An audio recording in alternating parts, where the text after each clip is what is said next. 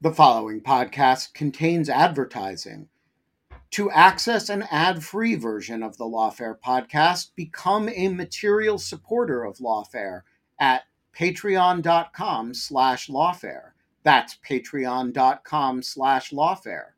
Also, check out Lawfare's other podcast offerings: Rational Security, Chatter, Lawfare No Bull, and The Aftermath.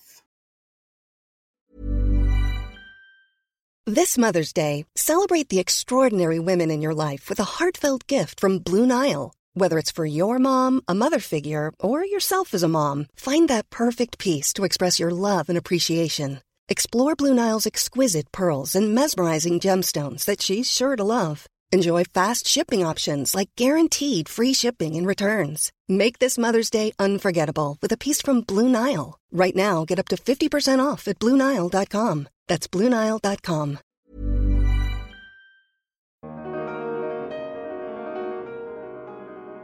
You don't have an effective system of control on the trade of surveillance technology. And we're still struggling to get state agreement on that. I'm Alan Rosenstein, Associate Professor of Law at the University of Minnesota and Senior Editor at Lawfare. And this is the Lawfare Podcast for May 11th, 2023. The term spyware refers to software that's designed to infiltrate, monitor, and extract sensitive information from a user's device without their knowledge or consent. Perhaps the most infamous example of the harm that spyware can do is the 2018 killing of Saudi dissident journalist Jamal Khashoggi by Saudi government operatives, who used spyware implanted on Khashoggi's phone to track him before luring him to the Saudi consulate in Istanbul, where he was murdered. But spyware use is not just limited to repressive autocracies. It's frequently both developed and used by liberal democracies, a practice that has generated increasing concern over the past several years. For example, the spyware on Khashoggi's phone, Pegasus, was developed by NSO Group, a prominent Israeli cyber intelligence firm. To talk about spyware and its potential regulation under international law, I spoke with one of my colleagues, Fionnuala Aoláin. Fionnuala is a Regents Professor and the Robina Chair in Law, Public Policy and Society at the University of Minnesota Law School, where she also directs our Human Rights Center. But most importantly for this conversation, Fionnuala is also the United Nations Special Rapporteur on the promotion and protection of human rights and fundamental freedoms while countering terrorism. It's a position she's held since 2017. As part of that role, she recently published a report on the global regulation of the counterterrorism spyware technology trade. I spoke with Fionnuala about her findings and what, if anything, could be done to make spyware compliant with human rights. It's the Lawfare Podcast, May 11. Fionnuala Aoláin on regulating spyware. Fionnuala, thank you very much for joining. I'm really looking forward to talking about the spyware report that you just released. But before we get into that, can you just give some background on your role? What does it mean to be, and this is a quite a mouthful of a title, so I'm going to try to say it in one breath. What does it mean to be the United Nations Special Rapporteur on the promotion and protection of human rights and fundamental freedoms while countering terrorism? It's a mouthful. So yes, I'd be happy. I'm happy to be here, of course, and also really happy to say what that mouthful means. So it's a role, it's a political appointment by a body called the Human Rights Council, which is a body of states whose role really entrusted under the council is to promote and protect human rights around the world. There are a number of expert bodies that work out from that council, and one of them is called Special Procedures Mechanism. So these are experts, independent experts who are appointed because of their expertise in a particular area, and their role, once they're appointed, is to do three things. It's to write annual reports to the General Assembly and the Human Rights Council on issues of their choice or pleasing, things that are interesting or relevant to the regulation of global counterterrorism, where either there's a gap in the law or an issue of concern or a set of recommendations to states. It's to do country visits at the invitation of a government. So you get to go and do what would be a 360 assessment of a government's counterterrorism practice. And then you report that back to the Human Rights Council. And the third is that special rapporteurs engage in individual communications. So the office in Geneva, which is where these come to as individuals who believe they've been the subject of a human rights violation in any kind of counterterrorism measure. Could be a drone strike, could be the use of a sanctions measure, could be a listing measure, could be the use of countering terrorism finance proceedings, detention on the basis of counterterrorism charges. Anyone from anywhere in the world can make a complaint to the system and ask for the special rapporteur, that's me, but it's really my team, to address that complaint with their government. And when it comes to reports like this, can you just describe what the role of these are, and also maybe speak a little bit about sort of the role of these sorts of soft law instruments, if you think that's a fair characterization of them when it comes to both the UN and the activities of UN member states? Sure.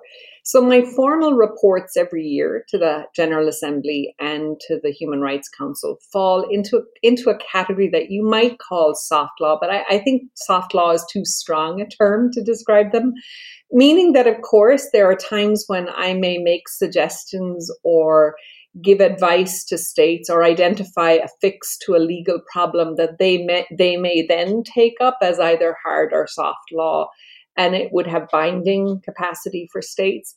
I see the role of the mandates reports more as a really, first of all, it's technical assistance and advice to states. It's really about saying, in this kind of report, for example, on spyware, you have this very specific challenge, or there is this problem with spyware. And no one has yet really figured out a way, other than saying, don't use it, how to manage it. And so this is a set of ideas, solutions, pathways for states to think about. So obviously there's a report, but then there's all of this unseen work that I and my team, but me politically, will do with member states, with the United States, with the European Union, but with other states, with the Organization of Islamic States, with the GRULAC states in Latin America. So there's a piece of political work that goes with this kind of report, where you try to educate and sensitize states to the idea that there could be a solution or a fix for a problem that you've identified in state practice. So now let's turn to the report, and let's first start by defining our terms, which I think is always useful, especially in technology settings where things are happening very quickly and terms are often quite elastic. How do you define spyware? And can you just provide kind of at a high level the sorts of tools and their uses, let's say in the counterterrorism context, which of course is your mandate, though obviously they're used more broadly than just that? Yeah, I mean, for the purposes of this report, we think of spyware as sophisticated surveillance technology. And in this context, it's the kind of surveillance technology that I'm talking about is that which has been designed for counterterrorism or national security purposes. I think one of the things we focus on in particular, as you know, this report identifies a set of private actors who are producing this kind of technology. And what I think about when I think about the kind of spyware or technology that I'm concerned about, it's technologies that allows the user to specify certain target data and metadata rather than just something that automatically monitors data and metadata. So it has a targeting component. That's one of the things that we're particularly focused on. This is technology that can automatically access data, generally on a person's phone, but also on, I'm thinking primarily of phones. And when it does that, obviously it has the capacity not just to access you, but like everything that you have contact with. So all of your, not just the targeted individuals, but the individuals that those individuals are in contact with. And of course, one of the things, the characteristics of this kind of sophisticated surveillance technology that particularly interests me is the way in which, first of all, that it's triggering doesn't require any act. I mean, it used to be like the bait and switch where you click something and then you get, but that's not the kind of technology we're talking about anymore. We're really talking about non-click technology. So you may not even be aware. There'll be nothing to suggest to you that you're the subject of surveillance. So just to clarify on that, so like it used to be just sort of kind of concrete. It used to be that someone would text you a link and you'd have to click on the link. And now someone just texts you and you didn't even realize that the process of texting you has installed some piece of malware on your device. Exactly. Or even maybe they didn't even text you. It's completely opaque to you. It's completely opaque, right? That the sophistication of its implantation doesn't require any act or action by the person who's the target. So that's the kind of technology that I'm particularly concerned with. I think the other characteristics of this kind of technology is that some of these technologies have really definable harmful uses, meaning that they have kill switches, we'll call them, that's the term, but that they can erase any evidence of there ever having been on your system at all, right? So that there's a way in which it's not just the fact that it's implanted, but it can be removed in a way that never allows you to figure out whether it's been there or not. So traceability of the technology is a problem. And then, of course, the other big thing about this kind of sophisticated surveillance technology is that it can alter what's on your device without you knowing about it. So that means that if you have, let's say you're a lawyer and you have documents on your device that's evidence, right? It can actually, this kind of sophisticated technology has the capacity to access and alter documents without the target even realizing that they've been altered. So that's the kind of the elements of this kind of technology from a human rights perspective that's deeply concerning to me, and that sort of prompts this engagement with this particular kind of surveillance technology that is increasingly ubiquitous, that's been really, really difficult to regulate. States, and even at national, states are struggling to figure out, and some of them actually don't want to. Some do and some don't, struggling to figure out what to do with this technology.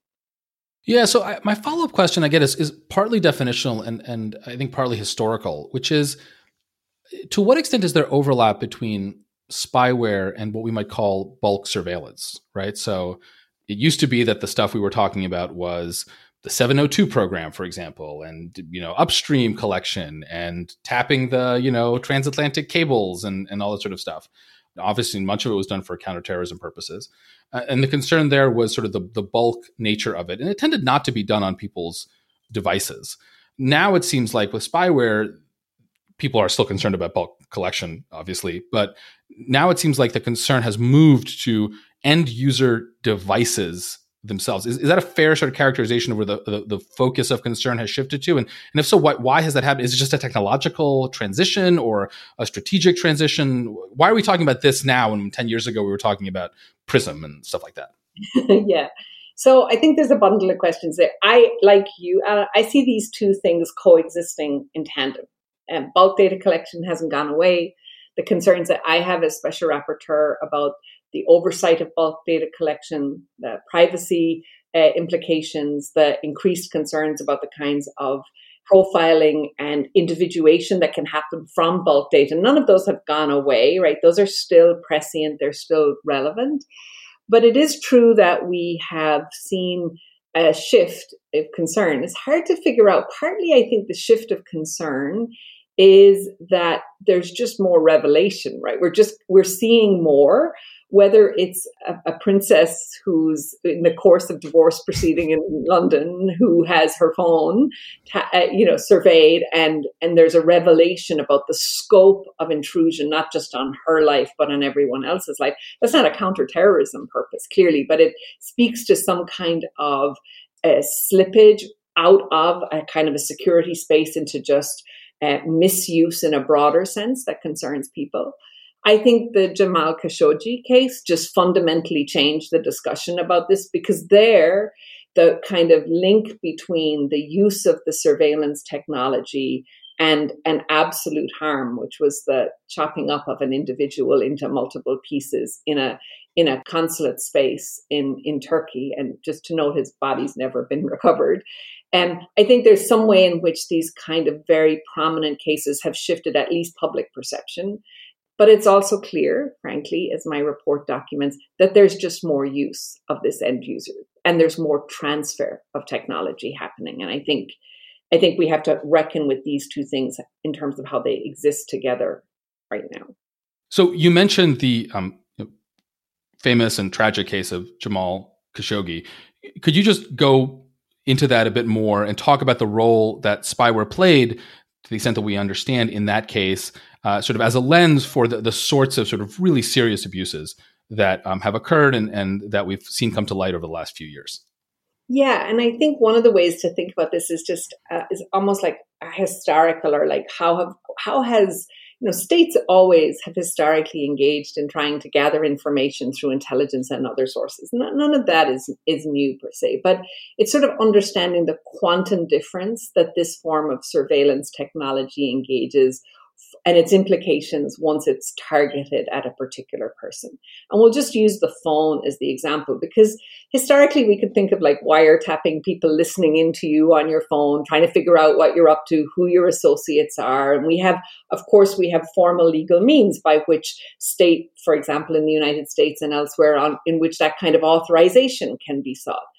But the spyware we're talking about really takes over control of your phone. And it has the capacity to, for example, make calls to people, to send messages, can download content. It has a kind of an autonomous life in your device.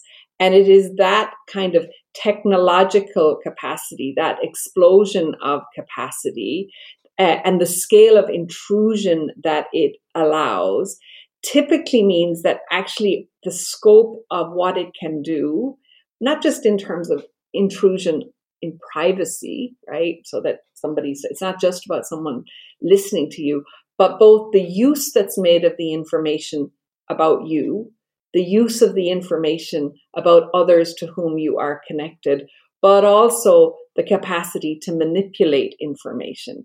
If you think about Jamal Khashoggi, part of what we know is that in fact it was about having a deep awareness of his movements, where he was going, having that information go to a third party, having the third party, which was a state, as we know, act upon that information in a particular site and kill him.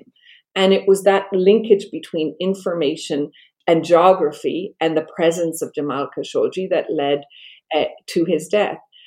I think the other thing that's really worth stressing is that maybe historically, like if you think about it, for me at least, spycraft and spyware tended to be the exclusive domain of governments, right? Of government agencies, of intelligence services, of kind of technical experts in-house in government. But what we're seeing, and what I think it means, for example, to have private entities, and I list a whole bunch of them in paragraph 17 of my report. I mean, they include companies like NSO, and they include Quadream, they include UK-based Gamma International Limited, there's German companies, there's French companies, there's a whole bunch of US firms in there too. What's different is that you have private sector cybersecurity firms responsible for these tools and capacities in a way that's both outside state control with no obvious regulatory or accountability mechanism. So if we had some way to control, or even still have some ways to control the ways in which states deal with this information, we certainly have no functional legal frameworks, in my view, that address the ways in which private actors have access to and can use or transfer this information. So lots to unpack there, and I just want to just provide just a little bit of background on the Khashoggi murder for those who may be less familiar with this. So this was a very well known Saudi dissident and journalist. I think he worked for the Washington Post here, and he was killed in the Saudi embassy in Istanbul when he went. I think he was trying to get a visa or something related to a marriage. His identification so he could marry. It was legal documentation in order to marry his then fiancée. Yeah, just to make the story even grimmer. And he went into the consulate and he never came out of the consulate or the embassy, as it were. And so the idea here is that part of the reason that the Saudi government, and it's a little complicated, obviously, as to who exactly was behind it. There are lots of denials from the Saudi government, which we don't need to get into here. Part of the reason they were able to conduct this assassination, I think is fair to say, is because they had this spyware on his phone, and so they just knew where he was and where he was going and all of that. And so that's kind of the most concrete example, I think, right, of the harms that you can get from spyware. Yeah.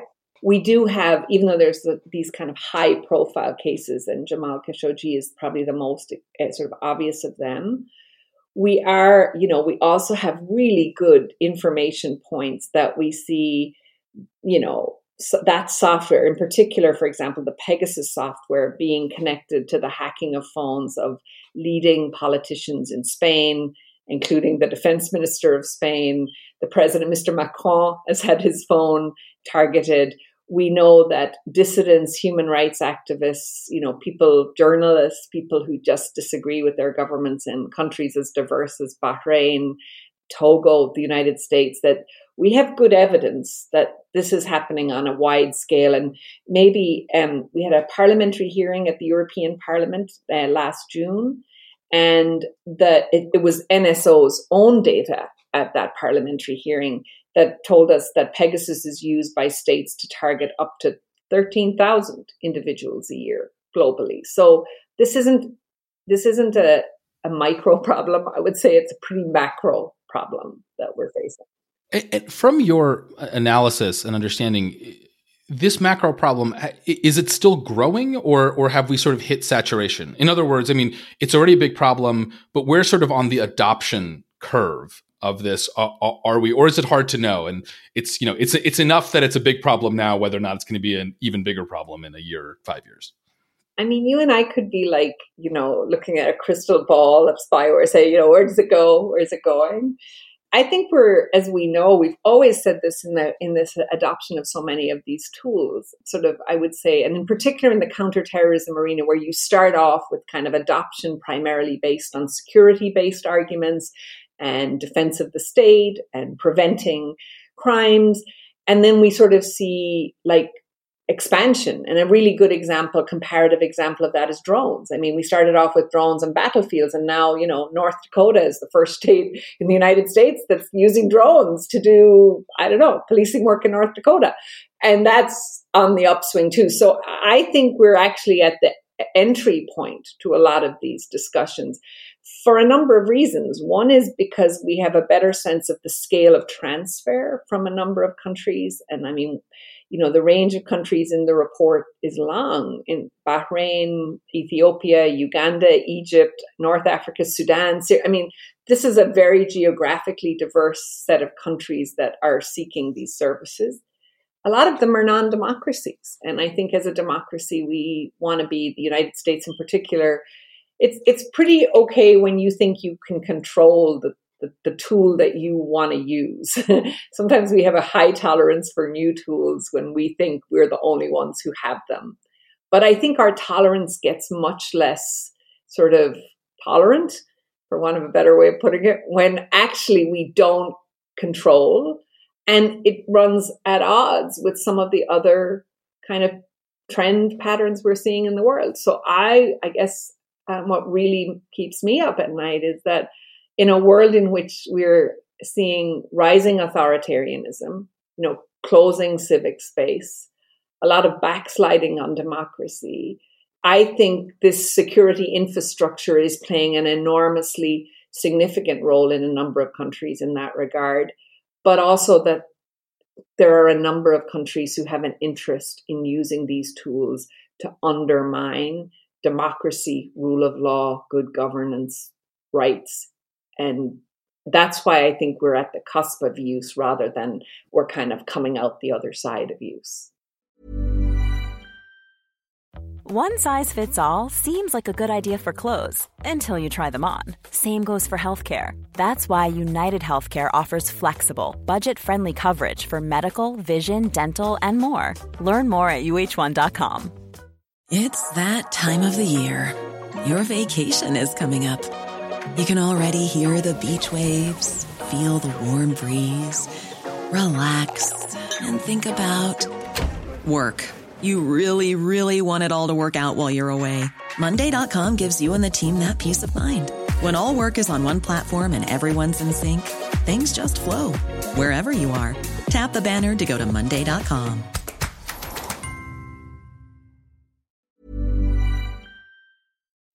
So let's turn to the state of regulation of these tools, both at the national and, such as it is, at the international level. how are these tools regulated? And in particular, I'd love for you to talk about the role of export controls, which I understand is, Noah and I, for podcast is sadly an audio medium. So you did not, the listeners did not just see the shadow that went across your face there. As someone who spent a bunch of time doing export control when I was in the government, I know that it is not always the sexiest topic, but it has an outsized importance. So love for you to talk about that if you could.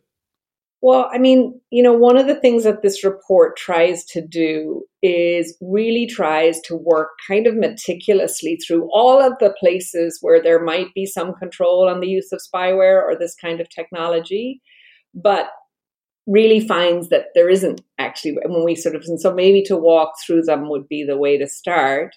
One is, let's just talk about businesses, mainly as we've talked about sort of at the edges of, you've got a large set of business enterprises engaged in the production and sale of surveillance technology in multiple countries. And at least from an international law perspective, who are the subjects of international law? This will sound like international law 101 for listeners, but like the subject of international law is states. We regulate states. We don't regulate, and we have some idea that maybe there are some subsidiary obligations that states have to regulate business enterprises, particularly those engaged, let's say, in high risk endeavors. But actually, there's no automatic regulation of businesses. And in fact, we know that there are very few countries that have specific statutory instruments that impose limitations on business enterprises in their development, trade of these kinds of technologies. So we start with that the sort of framework that regulates businesses by international law standards, it's a soft law framework. It's called the Guiding Principles on Business and Human Rights. Now, I have to say, it's a very old-fashioned international lawyer. When I hear the word guiding and I hear the word principles in the same sentence, I'm not very often reassured that there's a lot of regulation going on. So we really have this sort of gap, at least in international law, that there's an obligation on states to regulate businesses who are in the business of developing, using or transferring the surveillance technology. And just to clarify, presumably, I mean, this is obviously not the first time the private sector has been building tools that could cause human rights issues, right? I mean, we've had a giant military industrial complex. So I assume the idea that, look, if you are a country that has a ton of weapons manufacturers, there is a non-trivial obligation for you to make sure that, those weapons aren't going everywhere. You're looking at me skeptically, which makes me very nervous. I am not an international law scholar. I would have just assumed that existed. Maybe I'm wrong, which would be a real bummer. I mean, certainly in the area of conventional weapons, nuclear weapons, of course, we have these kind of treaty agreements. The problem, of course, is we're seeing in that sphere, maybe a different day's conversation, is it turns out they don't work so well. And they certainly, increasingly, we have big concerns about the transfer of those kinds of weapons to non-state armed groups, right? Why are we worried about that? We're worried about that because actually we are not entirely sure that all the governments who are supposed to be doing what you and I think they should be doing, Alan, actually have either the interest to do it or the will to do it, or actually that it's not precisely in their interest to do exactly the opposite. So I think those are weak. And maybe that goes to the second problem we have, is that there's no binding worldwide mechanism to ensure compliance for states in this area. And I think we're a long way away from that for a whole variety of reasons, because some countries see themselves as tech neutral, right? They don't want to be in the business of like defining some technology good, some technology bad. They're prepared to kind of deal with other things. Some countries, because they're producers and exporters of these kinds of technologies, there's no interest for them. And even in the space that you've just described, Alan, which is this idea that maybe countries have an interest in regulating, let's say, high-risk technologies, right? Risk technologies that might have risk.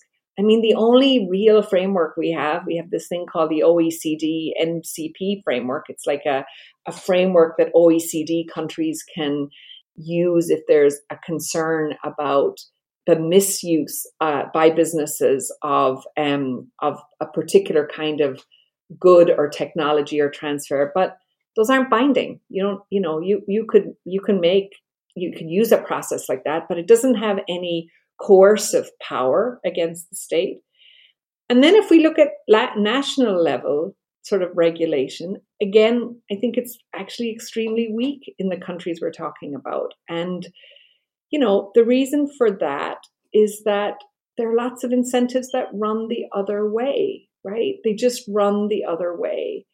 And because there's a lack of consensus among states really on this fundamental question as to whether there's like business liability for the kinds of end uses that happen from these technologies. Like you and I might agree that certain end uses are just not justified, but it's really not clear that there's a consensus on that across the world. I mean, remember, we're talking about there's just not a consensus that states should be in the business of holding corporations responsible for harmful conduct or even tortious conduct, particularly if it happens in other countries, right?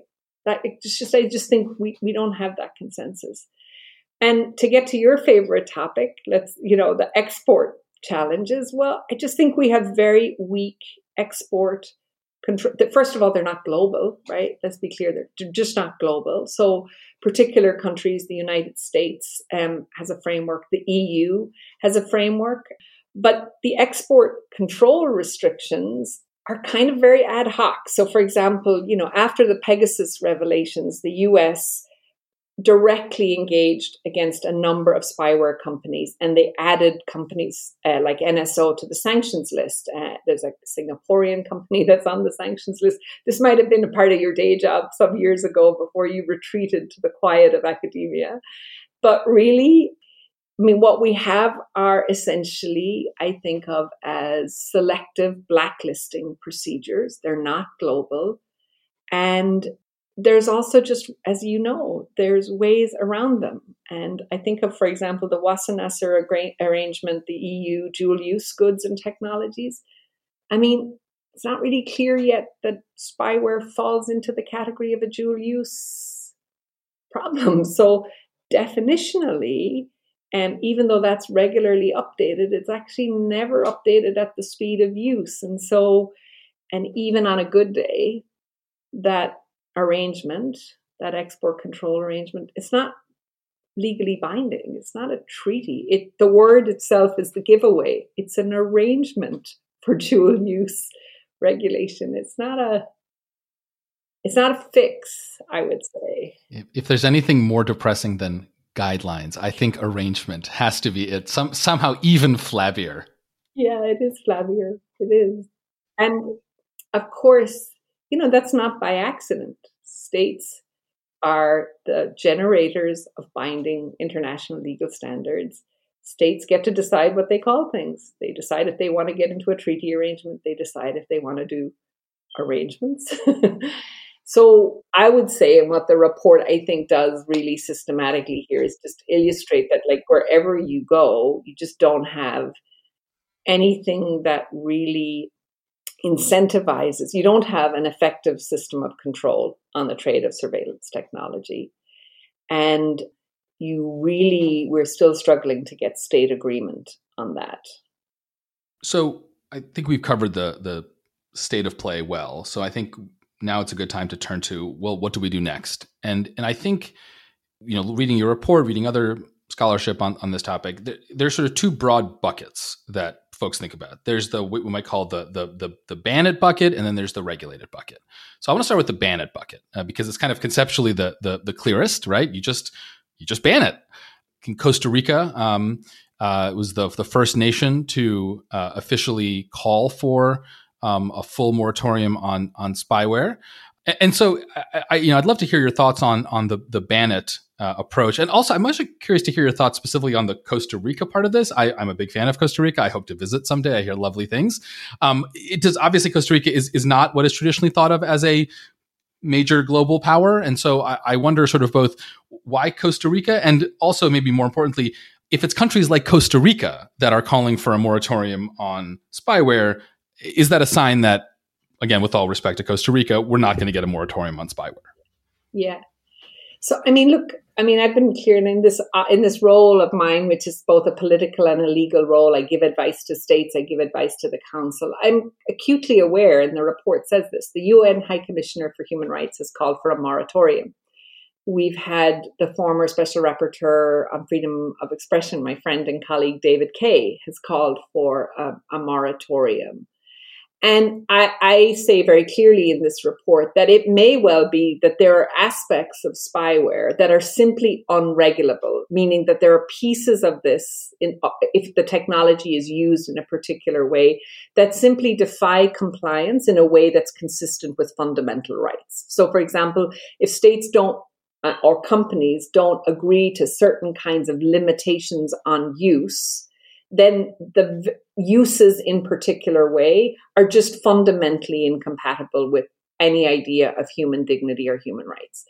So I accept that, but I think what really drove my team and I should give like a real shout out to my legal advisor, Adriana Erdemus-Jones, who's our tech and international law specialist. And when we talked through this, we were like, but you know, we're not getting very far on the moratorium discussion. We're just not. And that bar is just so high and the technology is moving so fast that if we just get stuck on that, we're just really not going to enter into what I think and feel are the necessary kind of mid-level discussions with member states. And really, that's why this proposal talks about a kind of a model for regulation, which has certain features that would make this amenable to regulation, some kind of principal agreement about what things could be regulated.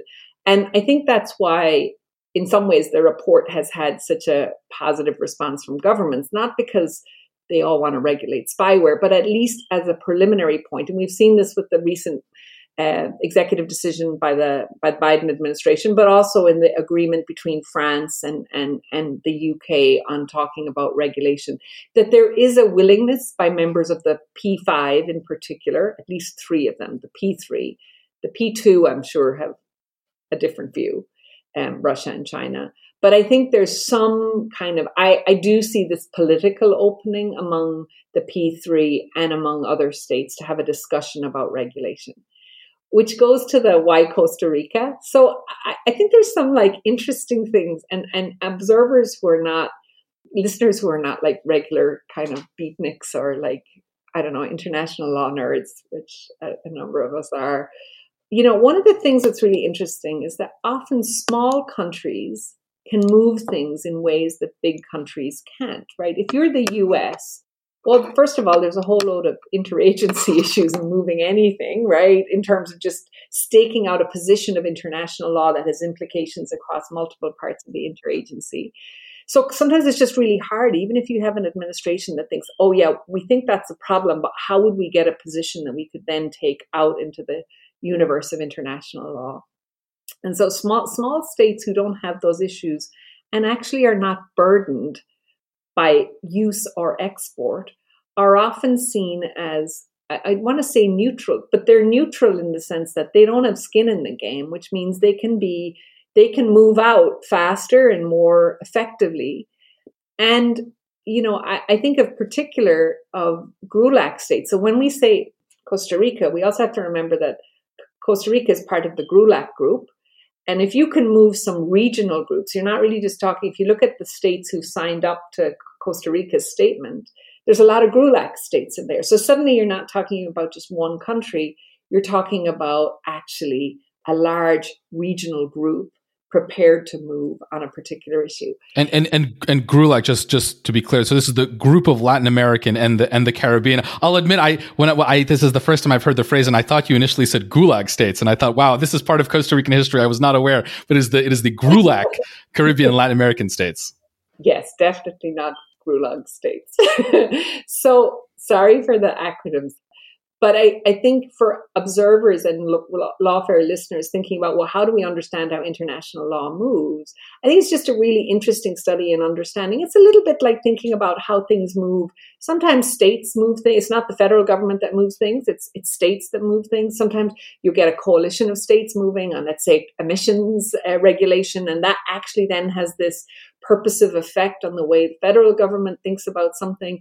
And actually, it builds momentum around a particular idea or regulatory framework. So the why Costa Rica is I think, interesting. As a country, they've taken some very strong views on the regulation of new tech, not just spyware. But also because they have this kind of interesting role as a kind of a bundler, I want to say convener of other states that actually brings others together. So to get to regulation of spyware, we need some bundlers. We need states who may not have agreement on everything, right? Some of them would want like light touch regulation. Some would want a recognition of harm. Some might be prepared to go further. And the kind of momentum for that would be maybe you start off with a soft law thing, like a General Assembly resolution. Maybe you get a group of states who are prepared to really start talking about a treaty. It's not going to happen like in a day.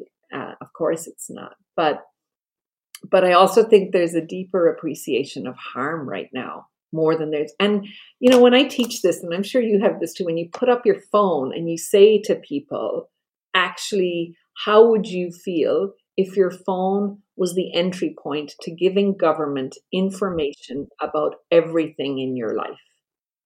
And I don't think you have to be left or right to actually be profoundly concerned about the implications. You want all the benefits of technology, but I think as human beings, we also want to feel like we have some rights that fly past technology, and that our private lives, and it's not just in a counterterrorism space, a security space, but in divorce proceedings, in issues, fundamental issues of privacy, that your phone can't be weaponized against you. I think most people would want that assurance, So since we're putting the moratorium kind of bracketing that, because that's, probably not going to happen anytime soon.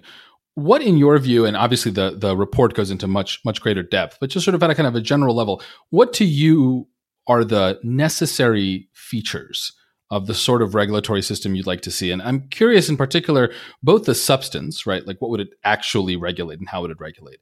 But also at what level? I mean, are you thinking of a treaty that is then implemented? Are you thinking of soft law that isn't implemented? Are you thinking of just more of a convening? So I'm both on substance and kind of process.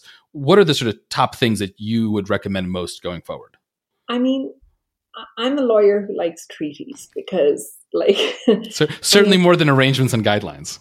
Yeah, I'm all for, but I'm also a great believer. And I think, of course, we're speaking primarily to a US audience that hasn't always been as great a proponent of the multilateral system or treaties. But particularly when we talk about globalized issues where the US has a compelling interest, not just for itself, but ensuring that others are not misusing technologies that will ultimately be used against the United States and its partners. That's where our, I think, rational self-interest lies in the United States, to think about global regulation, which sometimes requires kinds of compromises that are not perfect, but provide some guarantees and protections for a whole range of interests, but including national security interests of the United States. So in the long run, I'd like a treaty. And I think treaties are important because they buy in all states at a level playing field, and they're hard. You're bound by a treaty. States, the Senate, consent and ratification process is hard because actually the US has always taken treaty ratification seriously. And that's why I think in some ways that's the gold standard, even though it's really hard to get to. So in that way, I haven't written a draft treaty, but I've said if we were going to regulate spyware, and I really started with this, I think we have to have these features that would make spyware regulatable, right? Meaning that you can't use this kind of technology if it's automatically going to access data that relates to all of the information about every individual who is targeted. So let's say there's a legitimate reason to target me, right? Someone suspects I've been up to no good, and there's a good law enforcement reason to have access to my phone, right? And we could all agree that there are good law enforcement reasons to have access to somebody's phone. But that shouldn't mean I think we might all reasonable adults agree that the state should have access to everybody that I have ever been in touch with ever. Because the level of information, the sort of degree of information beyond the targeted individual, unless it's specific, unless you can specifically make a case for other individuals, that we shouldn't allow that kind of mass targeting through an individual. I think I'm very Kantian about not using people as means to ends, that I think we have to think about that both philosophically, but also just in terms of the implications for not just privacy, but the kind of right to have rights in that space. The second thing I would say is that I think the goal really would be to allow for the targeting of certain data and metadata rather than everything. That's really the key, that there has to be any system of regulation has to start on the premise of specificity rather than generality. The third, and it's the one we've talked about, is these kill switches where there's misuse. You have to be able to figure out as a matter of the rule of law, if there's been misuse of spyware, if it's authorized for use. So technology that doesn't allow you to figure that out, to me, is technology that shouldn't be acceptable, because then we lose law. We lose oversight if we can't figure out if there's been misuse. I mean, the fourth feature is I think that any use of spyware, this kind of surveillance, has to create what I call an indelible, permanent, and uneditable record of what actions have been taken by the user of the spyware. And that includes it has to include modifications or interference with a person's data.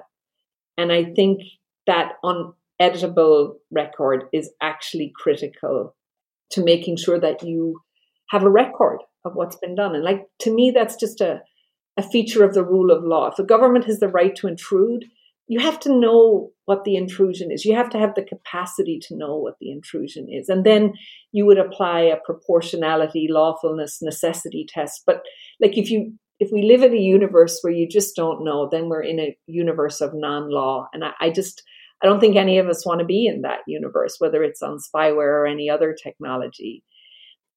And it really does seem to me that a regulatory mechanism that requires those four features as a minimum is a place to start. And if you have spyware that doesn't have those features, I just think it's non-rule of law compliant.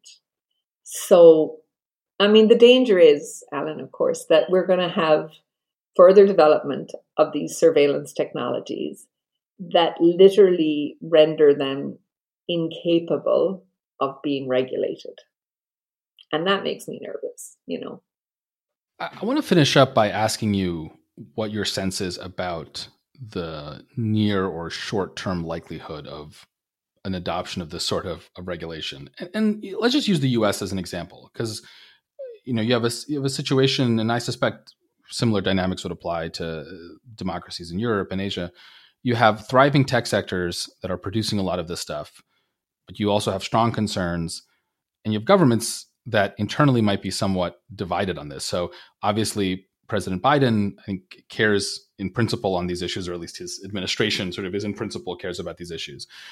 But at the same time, and this was reported by the Times earlier in April, that just as the Biden administration was taking action against NSO Group, who manufactures Pegasus, parts of the government were trying to acquire the tool from the NSO Group through various shell and front companies, because it's a great tool if you're if you're a three-letter agency or DOD or whatever, right?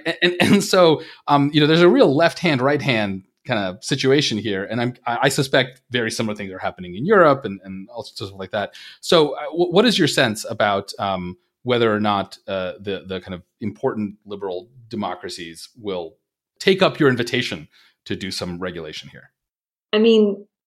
No one ever embraces regulation if they don't have to, is my view. Often you have to create different kinds of both negative and positive incentives. So the negative incentives right now, I think we're in the universe of expose around misuse. And I just expect more of that. I think, whether it's investigative journalists, whether it's Citizen Lab in Toronto, whether it's Amnesty International, whether it's the lawyers representing women whose phones, in divorce. I mean, there's just, I think we've hit, so there's a kind of an opening dam effect that has all of these other consequences for governments in terms of negative publicity.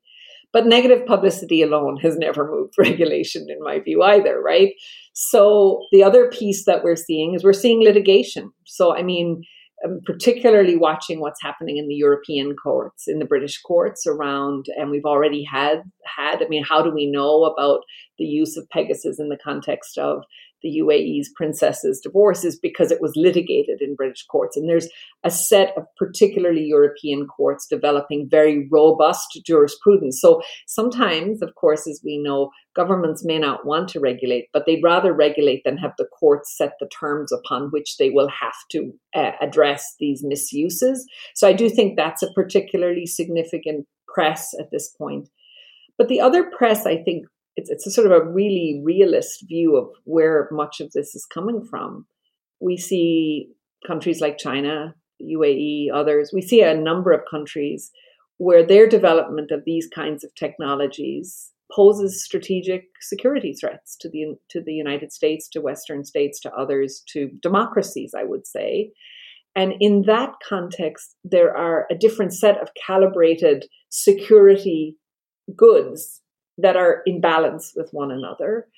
And I would say, I see at least and again, I don't know where this lands, but I think certainly if you read the national security strategy of the United States, you can see where some of that sits in terms of strategic thinking about what kinds of threats are emanating from where and how they outwork in a national security context. And technology is at the heart of that. So I think to me that seems to say that while there hasn't been a huge appetite for regulation, we're moving into what I see as a sensitization to the need for regulation. And so I don't think it's going to be fast, but I remain somewhat optimistic given what we're seeing from this move led by Costa Rica, but also what we're seeing in the EU. The European Union's clearly, the European Commission is looking at this seriously. If we have an EU directive on this surveillance technology, that's a game changer. It's a game changer, just as it has been on so much of the collection of metadata and security cooperation and other things. So I remain cautiously optimistic in the medium term that we will get some regulation on the use of spyware. I think that's a good place to leave the conversation. Fionnuala Ní Oláin, thank you so much for joining. And it's a fabulous report. It's super interesting. And I highly recommend those listeners who are interested in it to take a look, and we'll link to it. So thanks again for coming on. Thank you. The Lawfare podcast is produced in cooperation with the Brookings Institution. You can get ad-free versions of this and other Lawfare podcasts by becoming a Lawfare material supporter at patreon.com/lawfare. You'll also get access to special events and other content available only to our supporters. Please rate and review us wherever you get your podcasts. Look out for our other podcasts, including Rational Security, Chatter, Allies, and The Aftermath, our latest Lawfare Presents podcast series on the government's response to January 6th. Check out our written work at lawfareblog.com. The podcast is edited by Jen Patya Howell, and your audio engineer this episode was Noam Osmond of Goat Rodeo. Our music is performed by Sophia Yan. As always, thanks for listening.